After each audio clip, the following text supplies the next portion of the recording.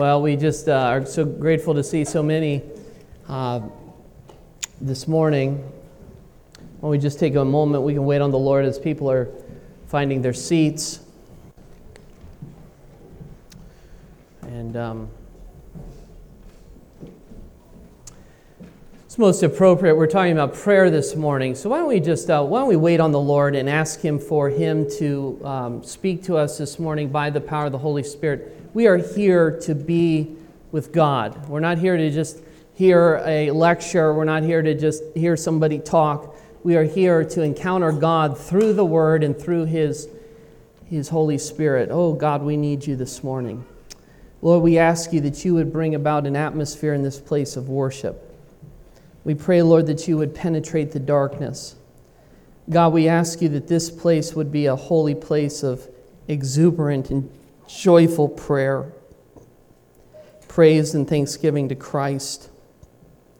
Lord, we pray that You would set the captive free this morning, the one who's come in chains, demonic and sinful chains. God, we pray that You would break those chains through prayer and through the preaching of Your word, we pray.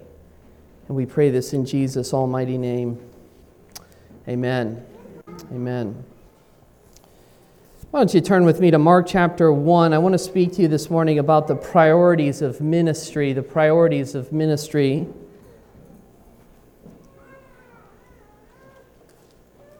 Mark chapter 1, starting verse 35.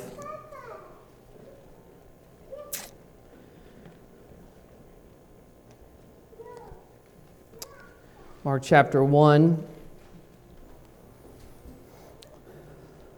Starting in verse 35, we're going to read through verse 39 this morning. And rising very early in the morning, while it was still dark, He departed and went out to a desolate place. This is speaking of Jesus here, going to a place of isolation and solitude. And there He prayed. And Simon and those who were with him searched for Him, and they found Him and said to Him, "Everyone is looking for You." And He said to them, "Let us go on to the next towns, that I may preach there also, for that is why I came out." And He went throughout all Galilee, preaching in their synagogues and casting out demons.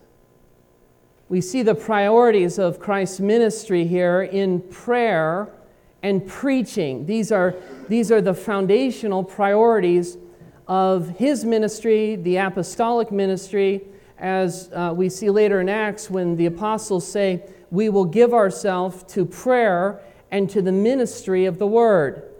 If a person is going to be a minister of Jesus Christ, these are the priorities. These are the things that they are to give themselves to regularly and constantly, is to the prayer life and to a life of preaching the Word. The first thing we noticed here is prayer. Prayer. There is a great difference, there's a huge difference, a wide gap between a person who says prayers and a person who prays. It is possible to be a person who says prayers and yet not be a praying person. It is possible to offer up prayers in public and even in private and not really truly be a person of prayer. And there is a wide gap. There is a wide difference. The person who is religious, a religious person says prayers, is good at reciting prayers, is good at giving prayers, is even okay with praying with other people in a church setting. That is a religious person. They can pray like that all day long. They might even be able to go to different help groups, possibly different addiction-type counseling groups. And they say, now listen, here's what you need to do. You need to get a force, you need to get a supreme God or someone that you can go to and you can you can pray to, someone that you can lean on and depend on. And so someone picks Christ and someone else says, well, I don't really know who God is, but I believe he's some God out there and I kind of rely on him. And every now and then when I get really down or I'm really struggling with something, then I will go ahead and offer up a prayer. A prayer. I'll just say a prayer. And so there are people who know how to bow their heads and they say, Dear God, we come to you, and blah, blah, blah, and they are able to go on with even many words, and they are able to say prayers. Listen, even agnostics pray in situations where they find themselves stuck.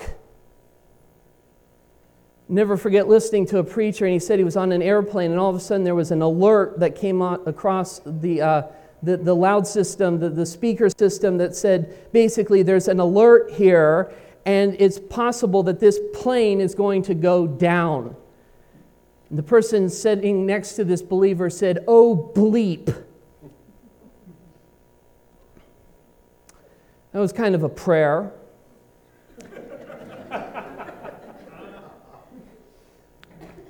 But it's not a person of prayer. And you can say these kind of prayers and not be a person of prayer.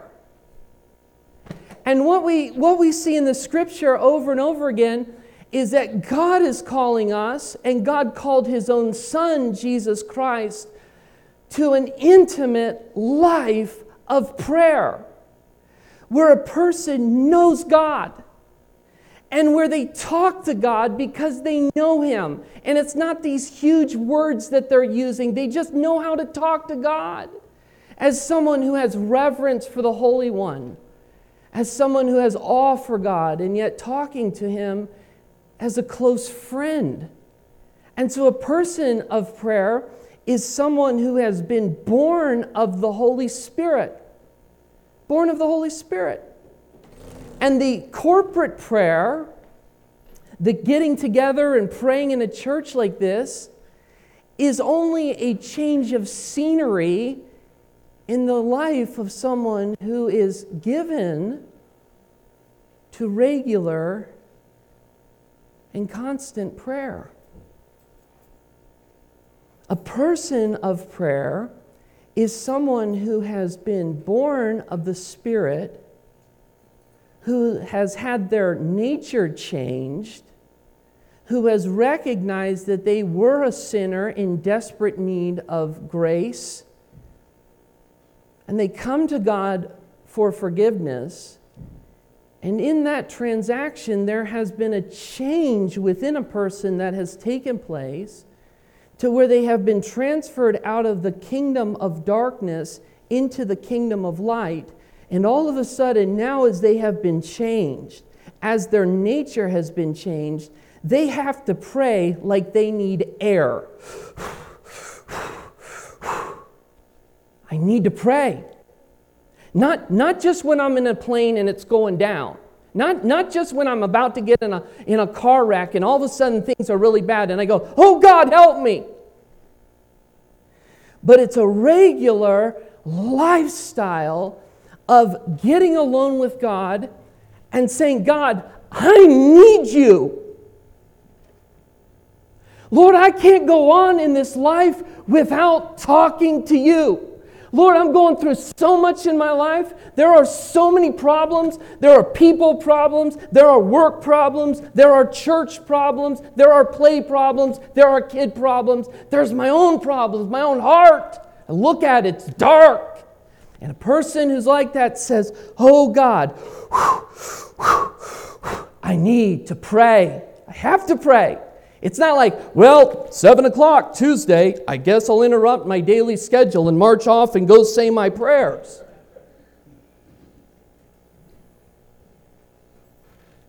Six o'clock, dinner time to pray.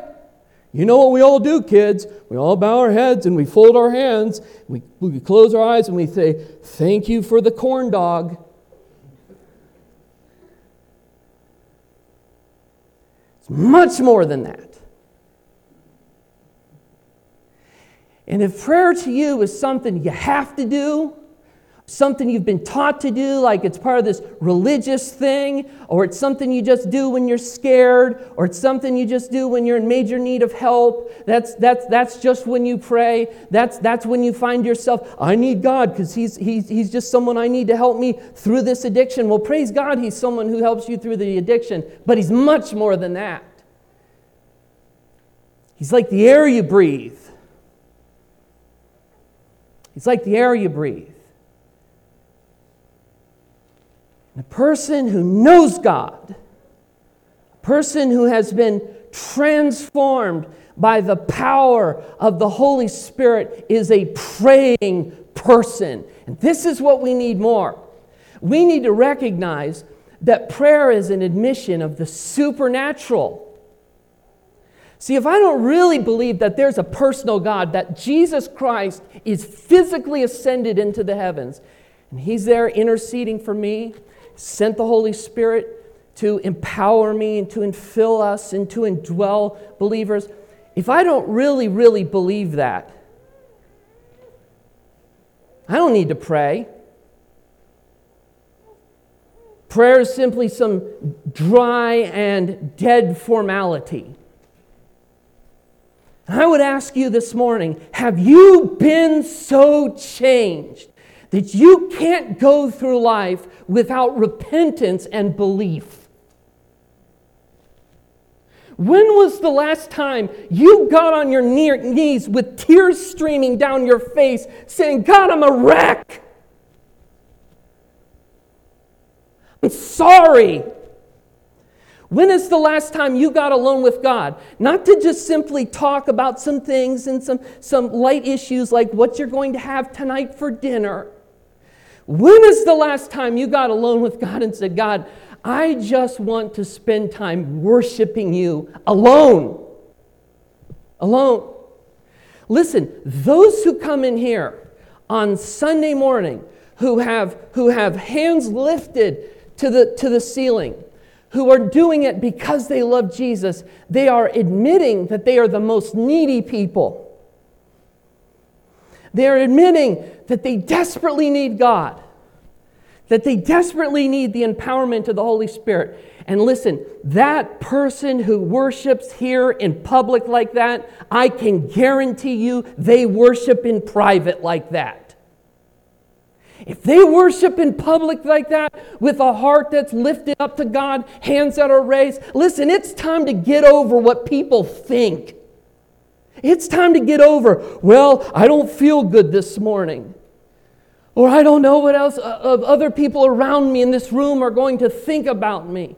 Listen, the person who comes in here goes, God, I got to get to church on Sunday morning because I'm so hungry for an infilling of the Holy Spirit. I need to commune with you. And it's simply a change in scenery where they've already been talking to God. They've already been walking with God throughout the week. Saturday night, their heart is beating. I got to get there. Got to get there. I can't skip. Can't skip. Hebrews chapter 10, we've got to meet together. So it's not like it's just me and God out there and in a barn somewhere, or just me and God just in my car. The person who loves God, the person who intimately walks with Him, is a person who has a life of prayer. And so they come in on Sunday morning, and it's simply a corporate continuation of what has already been taking place in private. A genuine relationship with God based upon His love and mercy is brought forth by His death, His burial, and His resurrection. And now, the same Spirit that raised Christ from the dead, and the same Spirit that empowered Him, and the same Spirit that would drive Him into the wilderness to pray, is the same Spirit that will drive you to pray. And if you are not driven to prayer in your private life, if you are not motivated to pray, if you do not have any desires to get a hold of God, if you have none whatsoever, listen carefully, you are dead in your sins and you need the saving grace of God. And if you have been born again and you've been living life on your own and recently have been struggling, God is saying to you, my grace is sufficient to bring you back into the relationship that I've called you to. I love you. Come back. Come back. I love what Charles Spurgeon says. He says this, if you do not pray alone, you do not pray at all. That's powerful. Well, let's just close in prayer. If you do not pray alone, you do not pray at all. I care, he goes on to say, I care not whether you pray in the street or in the church or in the barrack room, that would be a military room for soldiers, or in the cathedral, but your heart must speak with God in secret, or you have not prayed. If you don't pray in the secret place, listen, you've never prayed. If your praying is just about church, you don't know what prayer is. You haven't experienced the air of prayer and coming to Christ and prayer. And may this morning, may He wreck us. May He open hearts this morning, hard hearts, who have never seen prayer like this before, and open up hearts to say, God, I need to be soft and I need to be moved. God, I desperately need to pray. The cares and the issues of life should drive us to the priority of secret prayer. Now let me give you the context of what's going on here with Jesus. Jesus has been ministering throughout the whole Sabbath, as we saw, and into the night. He's tired. He's worn out, because you've got to remember Jesus is sinless, but he's fully human. And Saturday night, he's got people problems. Because he's been preaching and he has cast out demons, and the people are astonished at what they're hearing. Wow, we've never heard anyone speak like this. He speaks under his own authority. Problem? Most of them weren't believing. They were just mesmerized. Wow! The scribes don't preach like this. This is good stuff. We'd even pay some money to come hear him teach again. And he's casting out demons. Wow! This is a powerful guy, powerful man. Jesus goes to bed that night, and you've got to remember, he doesn't have a home. But he's got people problems because they're not listening. This is why he would preach over and over again. They're not being affected by the word. This is why Jesus would say over and over again, for him who has ears to hear, let him hear. There's people in this room who come Sunday after Sunday. You hear it in your physical ear. You hear the word being spoken. but it's not affecting your heart. So Jesus goes to bed that night. He's going to sleep. And he's got problems that are weighing heavy on his heart. His heart is heavy, and he is weary. And during the night, which would now be Sunday morning, the first day of the week, does that sound familiar? The first day of the week, he rises. He'll rise again in a different way later on in his ministry. And he is called to pray. He's got so much on his mind.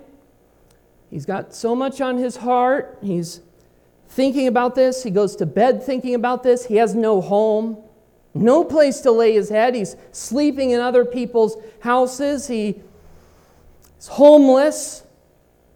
He gets up while it's still dark. And he's got all of these ministry issues. I've been preaching and I've been casting out demons, and yet the people are unaffected, unmoved. And he goes and he begins to pray. And we need to stop there and ask ourselves a question. How often, when our hearts are heavy and weary, they're often over people problems? You ever go to bed with a heavy heart at night over relationship issues or problems with people? You ever have problems with friends or problems with church attendees and members that you go to church with, or family members or co-workers? And how often instead of praying about it, instead of taking the things that are in our lives that we're struggling with regarding people issues, how oftentimes do we say, nah, not going to pray. I can handle this. And we manage to talk about it. We manage to go to other people. We manage to over and over and over and over again in our mind process things to where we begin to think wrongly. How many of you have been there? Yeah. And instead of taking it to the Lord in prayer, we carry it. Instead of praying about it and going to Christ, we simply try to deal with it on our own. How often do we go, I got to call Grandma and talk. Got to call my best friend and talk. And listen, the heart is still weary. Do you know how many people are trying to get rest in their souls? And they'll say things like, church is just becoming too much. Oh, it's not church that's becoming too much. It's when you lay down in bed, you can't rest because your heart is still troubled. You try to sleep, and you can't. You say, I need a vacation. You go on a vacation. You're still not rested. You come home and you go, I need a vacation from my vacation. You say, what I need is, I need to just do something that's fun, and it will give me something to focus on rather than what I've been focusing on. Maybe I'll go do this. And so we go do this instead of going to the Lord in prayer, and we still have a weary heart. A weary heart. A tired heart. I'll never forget one of the most powerful sermons I heard on prayer was in a little church with just a handful of people, maybe 10 or 15 people. And this older preacher was preaching, and he said, how often do we simply want to call other people instead of calling upon the Lord? See, this is a true belief in the supernatural. Do we really believe that God is the one who can handle what we're going through. A while ago, I was writing a song,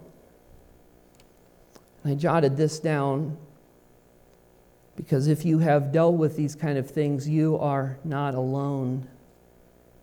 It simply says this: I am restless, my soul is anxious, filling up my time with emptiness. You know, you can be super busy and be empty. I'm busy. Filling up my time with emptiness. It's so true that my soul is ever searching until I've spent time with you. Oh, I regret the wasted moments being transfixed by a seductive lie. That soul loneliness can be mended without you. It's so true that my soul is ever searching until I've spent time with you. That's what's going on here. You know what oftentimes we need? Is not another siesta.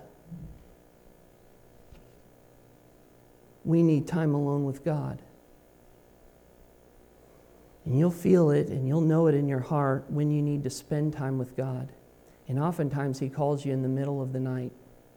Psalm chapter 77 says, "You hold my eyelids open." You hold my eyelids open. You ever lay awake at night and your eyes are just... You ever think that might be God calling you to pray? And I'm going to tell you right now, the enemy of your soul is going to be right there. Don't worry. Just turn on the TV. So you go, that's a good idea. I need to rest, just relax, watch a little TV. You watch 3 shows of TV, you're still tired. Your soul is still empty. Well, maybe I need to find a little something fun to do. So you get out and do it. Soul is still dry and still empty. Our whole perspective on life begins to change, especially with other people, when we pray first. When we pray first. Now notice in your text, Mark chapter 1.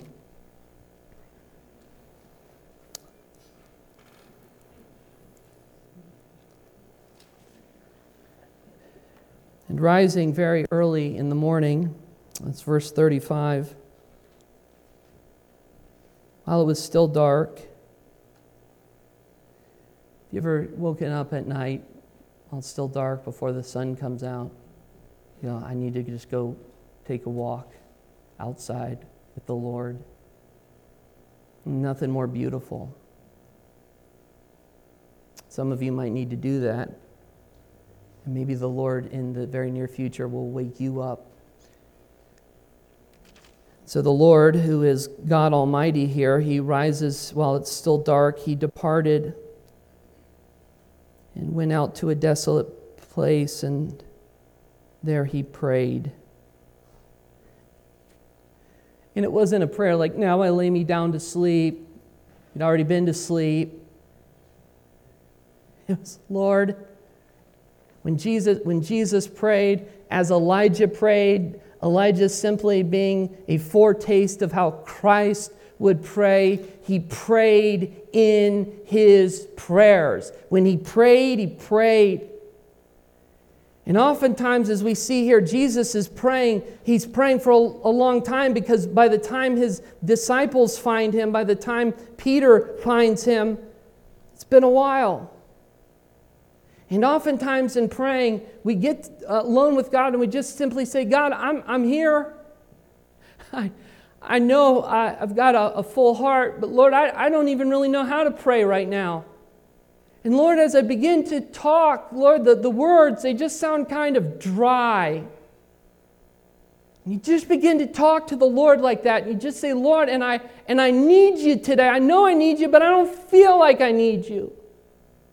But I do need you. And it's amazing how how prayer is like digging a well for fresh water. It's dig out. And the longer we pray, the more we wait on the Lord in prayer, all of a sudden, the refreshing water, the cleansing water of the Holy Spirit comes, and there's a release. But sometimes we're too quick. We come in, we go, well, I know I need to pray. Lord, I'm going through a lot, but okay, well, that didn't work. Okay, amen. I guess back to what I was doing. And the Lord is saying, look, what did Jesus do? He didn't go out and pray for 3 minutes and then just come back and say, well, everything's good. Is that how we even talk to people in a relationship? You know, there's times when we're talking, it's just talking, and it's like drilling, and you finally get to the sweet spot. You get past all the pleasantries and the hi, how are you doing? And you begin to really talk.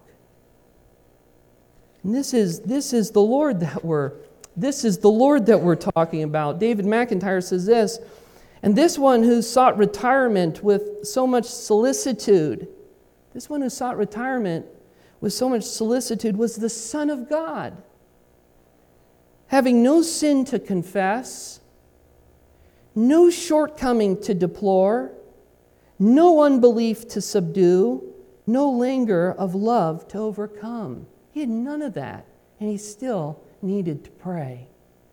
How much more do we need to pray? Can I ask you something this morning?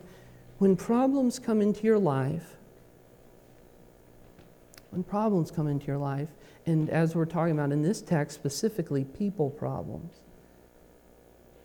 are you prone to pray? Or are you driven away from prayer? Is your reaction, I've got to pray?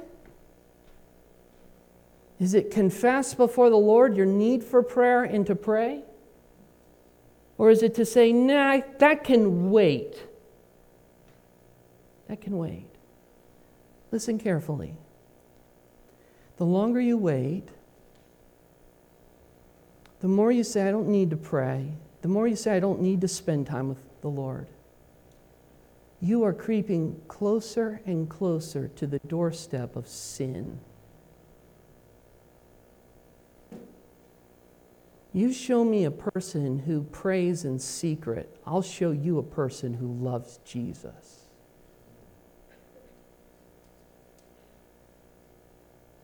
You show me a person who prays in secret, I'll show you a person who loves Jesus. So he goes out to this desolate place there in verse 35. And there he prayed. Verse 36. And Simon and those who were searching for him, possibly Simon and Andrew, might have been other disciples. The word for disciples is actually not used here, but it's very, very likely. And they found him and said to him, everyone is looking for you. Now listen, here's what's going on. They get up and they're like, where's Jesus? Now they're gonna find out very quickly that when you can't find Jesus, Jesus is praying. And the word that's used here is they're going on a hunt. You can see Peter, I mean, he's the one, he's in charge here, right? Okay, Jesus isn't here, mission not accomplished. We need to get a search party out here. And so they get this search party out, and they're hunting for him, and they're looking for him, and they're going through the desolate place. I don't know how long they looked, or where they looked, but they're looking.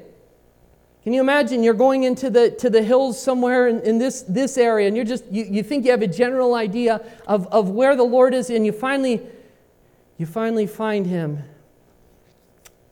and you say, Lord, we've been looking for you. Listen, you're a hit. The people of Capernaum, the reviews are in, and they love you. They think you're great. In fact, they're saying, you need to come back. Listen, that thing with the demon yesterday, unbelievable. This is unreal what you're doing. This is what they're saying. You need to come back because, listen, your popularity, it's going to peak, but it's getting there, and you need to come back to the town because this is what they're saying. This is exactly what they're imploring Jesus to do. Come back. Come back. But notice what Jesus says, his response. You'd think he'd say, wow, that's great. No. Verse 38. And he said to them, let us go on to the next towns, that I may preach there also. For that is why I came out. Verse 39. And he went throughout all Galilee, preaching in their synagogues. Here's the second priority, preaching. Listen. The primary reason that Christ came was not to heal the sick. And the primary reason wasn't to cast out demons. These are needed things. These are things that are amazing and they are from God, but they are not the priority. The priority that we see over and over in Christ's life is prayer.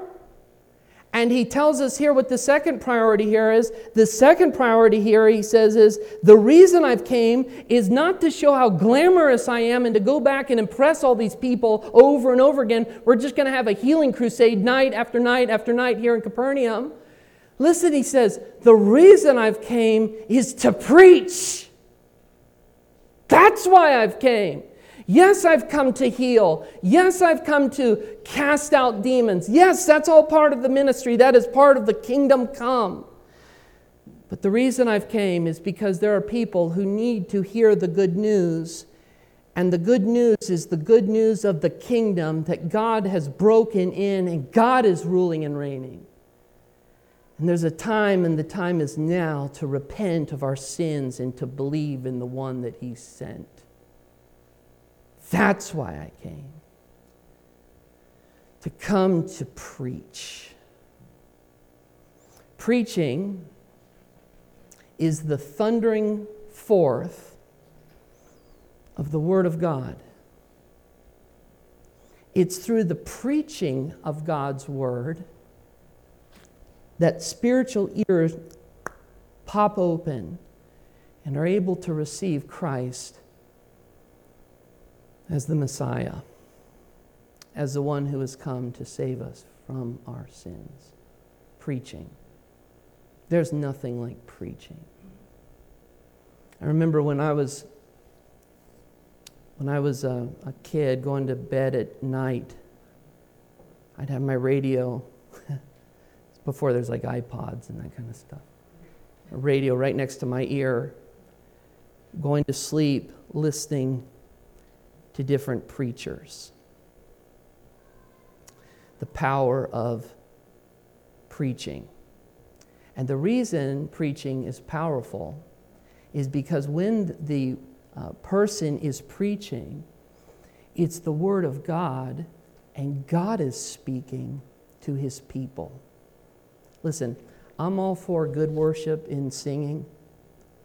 I'm for concerts and all these kind of things.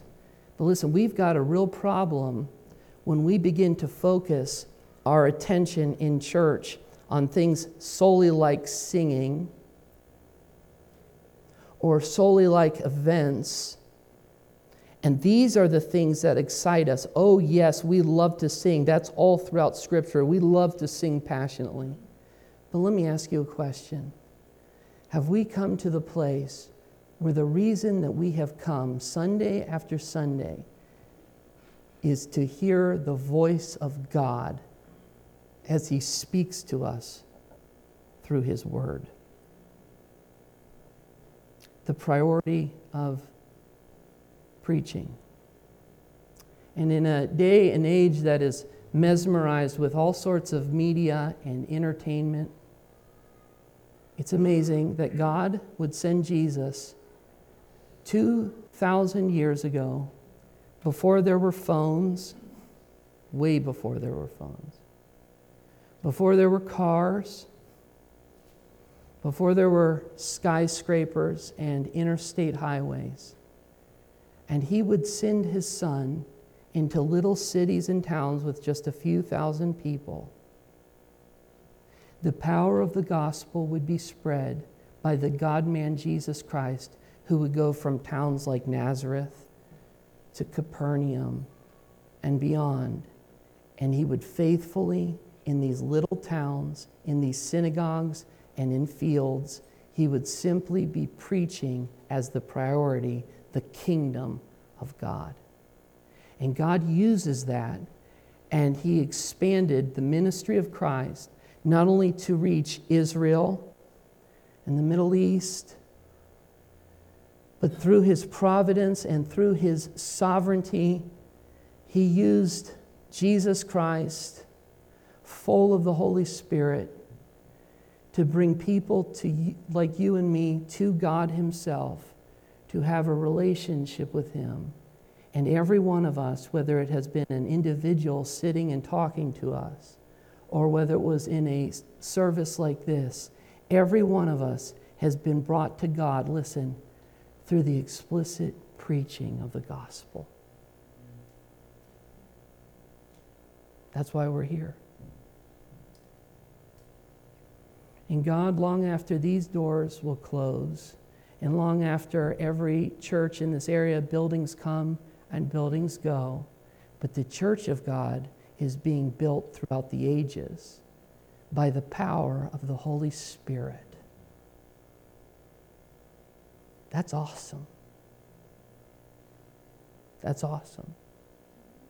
May we never forget that this is a supernatural event that we are encountering. The centrality, the priority of prayer, and the priority of preaching. God uses people, and his desire is to use you as you simply speak the truth of the word. Now lastly, and I close with this. He goes out and he is, in the end of our text, he's casting out demons. The only thing that obliterates false lies, false doctrine that comes from Satan himself. The only thing that closes the mouth and cuts short the forked tongue of the serpent is prayer and the preaching of God's word.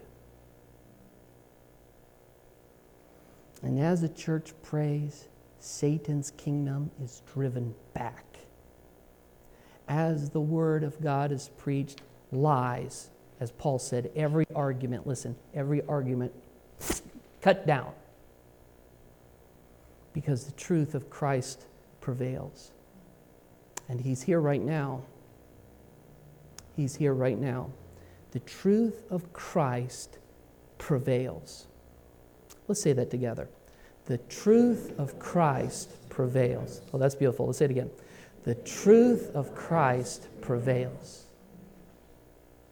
It prevails. We win. Amen? Amen? Why don't you stand with me, and we're going to close in a word of prayer.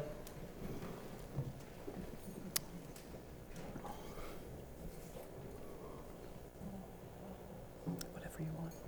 Yeah. Father, we come to you in Christ Jesus' name,